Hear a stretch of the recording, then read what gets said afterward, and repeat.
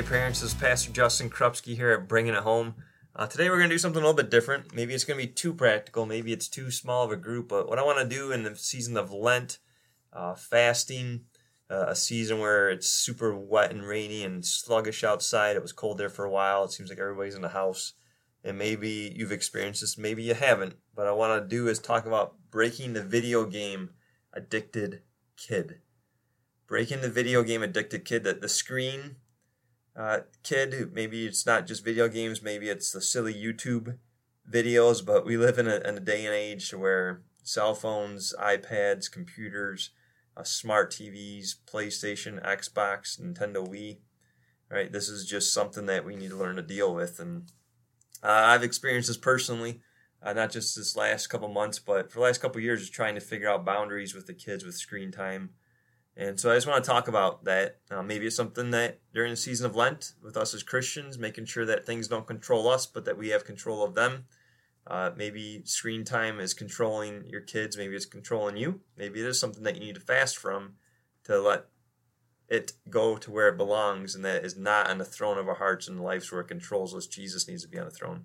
Maybe that's too intense, but that's what we want to talk about today, because there probably are some intense arguments and things that take place in our homes around this, if your home is anything like mine. And so just a couple thoughts. The one is this. Option one, when we talk with our kids, when we figure out a plan as parents, designate times for screen time. So designate times and then keep a limit on that time. Is it, like in Jenny and I, what we try to do is we say, okay, on the weekends, Saturday and Sunday, there's times, or Friday evening, where you can have screen time, and it's a certain amount of time. Are we perfect with that? I wish we were. I have friends that are as parents, but we're still struggle with that. We try to keep a strict time. We set timers. We do different things. But the more we can execute on that, I think the more control we get with that in our homes when it comes to video time. So designating times so we can get away from the instant gratification syndrome that it seems that our kids want with screen time, and probably that we have as adults. The second thing is this.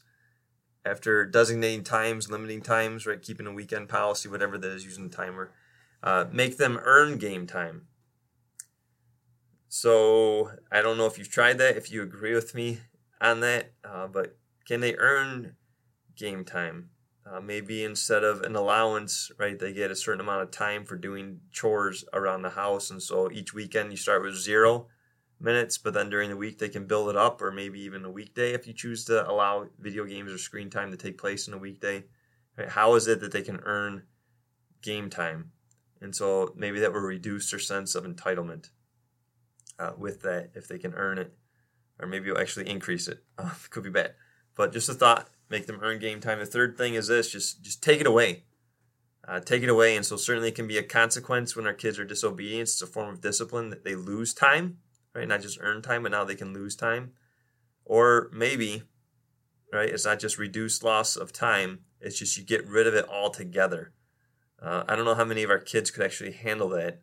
It seems so often, and I talked to my oldest son, Toby, it seems like PlayStation 4 is controlling you, buddy, because whenever I say anything about having less time, it's just an automatic, instant response. Certainly, as we talk about designating times, earning game time, taking away game time, screens are not evil, right? They're not evil, but it's just a matter of getting control. It's a matter of setting up a good system in our house to make sure that relationships can continue to be formed, and our kids can learn how to do life, not just in video games where they get to escape reality, right? And certainly video games and screen time can help reduce stress, but yet we need to deal with real life stuff, and so it's good to have boundaries, and I think all of us parents acknowledge this. But so what is it that you're doing in your house when it comes to screen time as a parent? Is it controlling your kids? Is it controlling your house? Is it taking away something special in your house? If it is, right, maybe set up some different things to give boundaries, like taking time away, an idea of earning game time, or just designated times. So just some wisdom, some discernment. Hopefully this can help you as you live your life in your home, seeking to raise Christian children, loving Jesus, loving one another.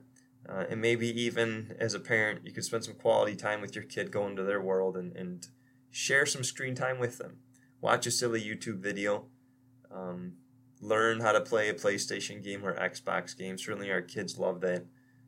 But today, just wanted to talk to you more about breaking the addiction that it seems it is becoming, screen time in our homes. So making sure that that doesn't get control of your kids or control of your house. And so I hope you can apply this. May God continue to enable you to bring it home with your kids. May they know that you love them. In Jesus' name, amen.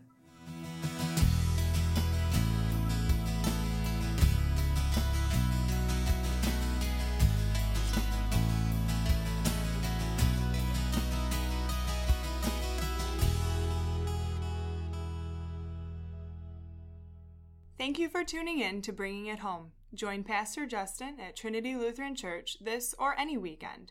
Check out TrinityUtica.com for the most up-to-date schedule. While you're there, click on the Media Library and select Bringing It Home to ask questions or to subscribe.